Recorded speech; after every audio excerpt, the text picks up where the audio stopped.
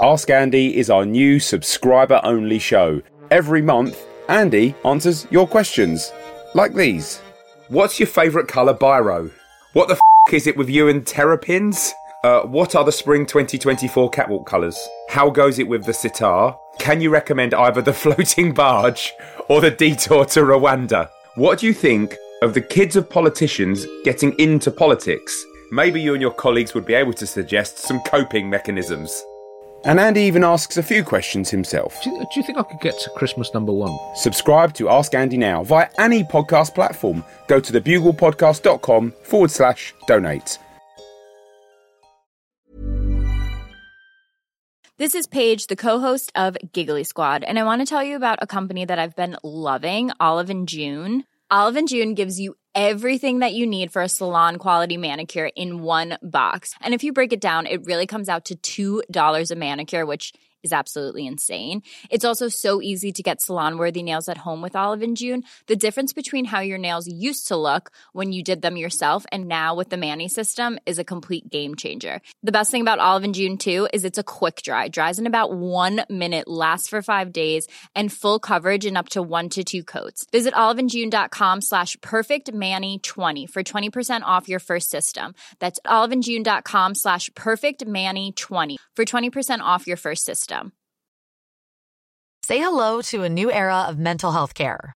Cerebral is here to help you achieve your mental wellness goals with professional therapy and medication management support. 100% online. You'll experience the all-new Cerebral Way, an innovative approach to mental wellness designed around you. You'll get a personalized treatment plan from a therapist, prescriber, or both in a safe and judgment-free space. Your Cerebral therapist or prescriber will outline a customized plan with clear milestones along the way, so you can get to feeling your best. With Cerebral, you're not alone in your mental health journey. We're here to empower you to live a fulfilling life. So take that first step towards a brighter future and sign up today at Cerebral.com/podcast and use code ACAST to get 15% off your first month. Offer only valid on monthly plans. Other exclusions may apply. Offer ends July 31st, 2024. See site for details.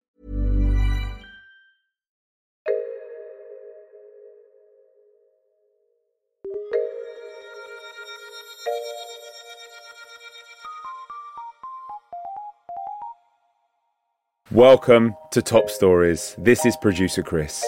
In February 2020, there was one big question we were all worrying about. Just how worried did we need to be? If only we'd known. It's Bugle issue 4142, KalashniCough. Top story this week, virus updates. The naughty little coronavirus continues to worm its virusy way around the world. We've had the first cases in sub-Saharan Africa, in Wales. Even in New Zealand, the global markets are noisily crapping themselves. The Dow Jones has gone slump-a-dump, down over 10%. The FTSE in London has experienced its biggest one-week flop down since 2008. $5 trillion have been wiped off the value of the world's financial markets. Admittedly, that is money that didn't really exist, but now it exists even less. The world is being told not to panic, which is generally a sign that panicking is very much an on-the-table option. It is a strange time. We don't quite know. I think the thing is we don't know the exact right amount to panic. I mean, yeah, the problem with we don't know if we're worrying too much. The possibilities being that it will spread virulently, mutate to be more deadly, and be the solution to global overpopulation that only sociopaths think about, or it will stay relatively contained or spread and be bad, but not all that bad, all things considered, in which case everyone will be embarrassed about wearing masks and being xenophobic about Chinese tourists as it runs around the world like a toddler rounding around a playground going, catch me, catch me. But of course, as you say, the real worry with the impact of the coronavirus is its impact on the health of the market. If only the Dow Jones index could wear a face mask. Only. I mean, we still don't know, is this going to be the most dangerous cough since the KalashniCough? Or is it going to be less dangerous than that everyday activities like crossing the road? Or is it going to be as dangerous as crossing the road if that road is an 8-lane motorway packed with speeding zombies and flame-throwing mega-tanks? The global markets, NATO, I know you're a huge fan of global markets in all their forms. They've been thoroughly spooked. Yeah, well, as a comedian, like we're all trying to figure out how to go viral, but not like this. I was thinking more Instagram.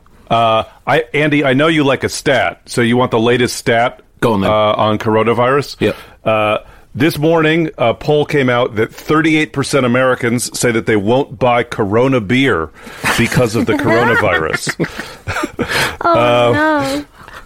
So the latest poll is that 41.5% of American adults approve of Trump as president. Both polls have a 3% margin of error, so you can reasonably deduce that there's a lot of overlap between people who approve of Trump and people scared of Corona beer because of the coronavirus. This is especially amazing because Corona is a Mexican beer, and yet the coronavirus is stoking anti-Chinese racism. So not only are they stupid, but they're bad at racism. I mean, it's a terrible beer to not want to have, the Corona beer, because it's the only one that'll stop you getting scurvy as well, with the lime in the top. All right. Is that a thing that they do in Right. America? Yes. We're focused on containing the scurvy outbreak. So, if you are so racist that you can't tell the difference between Mexican beer and a Chinese virus, you might be a Trump administration cabinet secretary.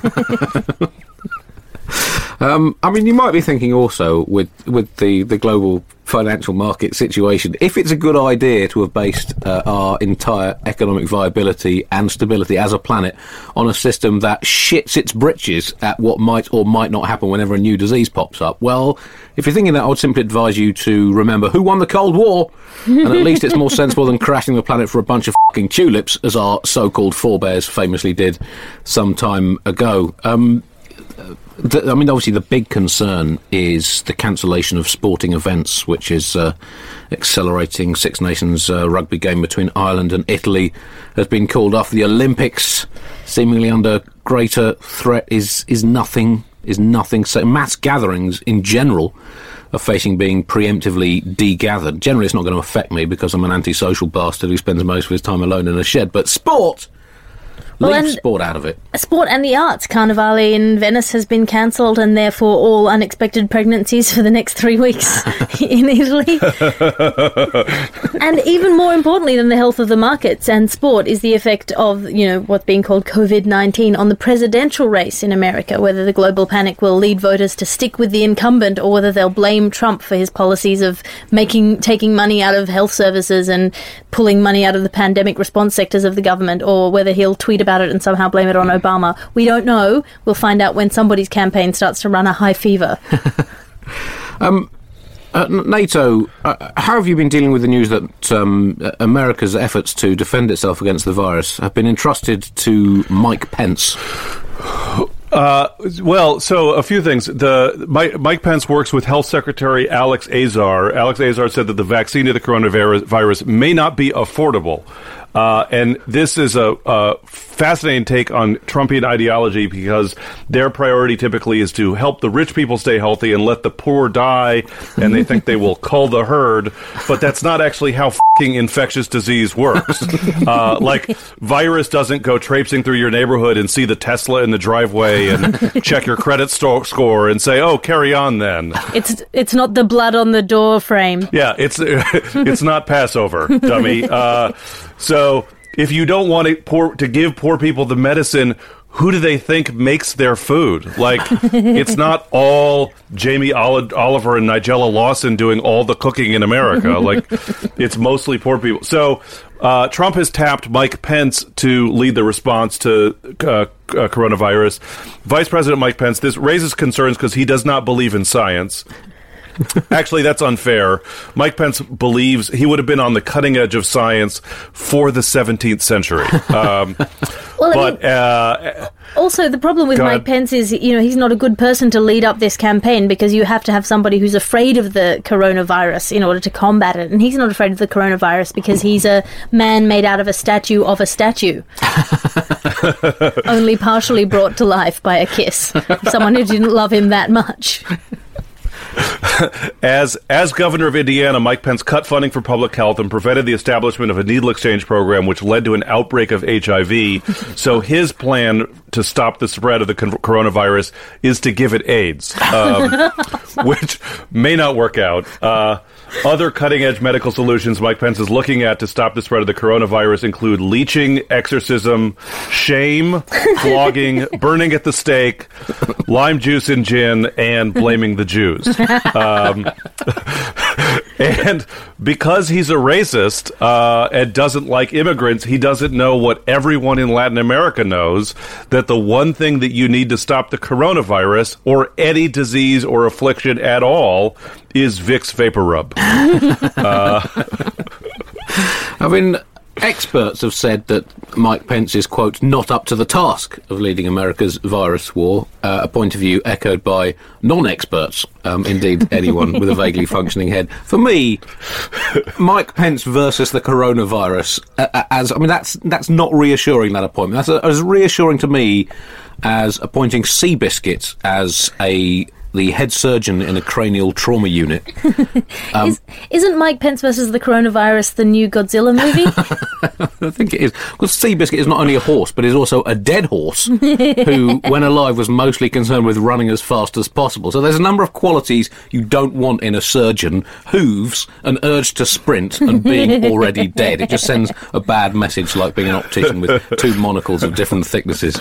But for me, I'd say, hearing that Mike Pence has been put in charge of the coronavirus effort is like being stuck on a desert island down to your last few drops of water with no food for days. Finally, you see a ship appearing over the horizon, sailing to your rescue. It gets closer and closer, and the prospect of your being saved makes your heart beat stronger in your chest. And just as it pulls to shore, you realise it's not a ship, it's Mike Pence. And Trump as well. I mean, this is what the leadership qualities required in a crisis like this are calmness, honesty, and reassuring leadership, which are, to be honest, around the world, qualities that have proved electorally toxic. And Trump, calm and reassuring honesty go together like a seagull and an aeroplane propeller. And this was another thing coming out of the White House. The acting chief of staff, Mick Mulvaney, who's accused the media of stoking a panic in an effort to take down Trump on the grounds that impeachment failed. And his advice for the panicking markets was to say, turn off your televisions for 24 hours. That's what we need in this world. Just ignore everything. I like that he thinks anyone gets the news from television anymore. Thanks for listening, Buglers. Look in a mirror. Tell yourself you're great. Blow yourself a kiss. Flex your biceps. You don't look that bad, do you? You're great.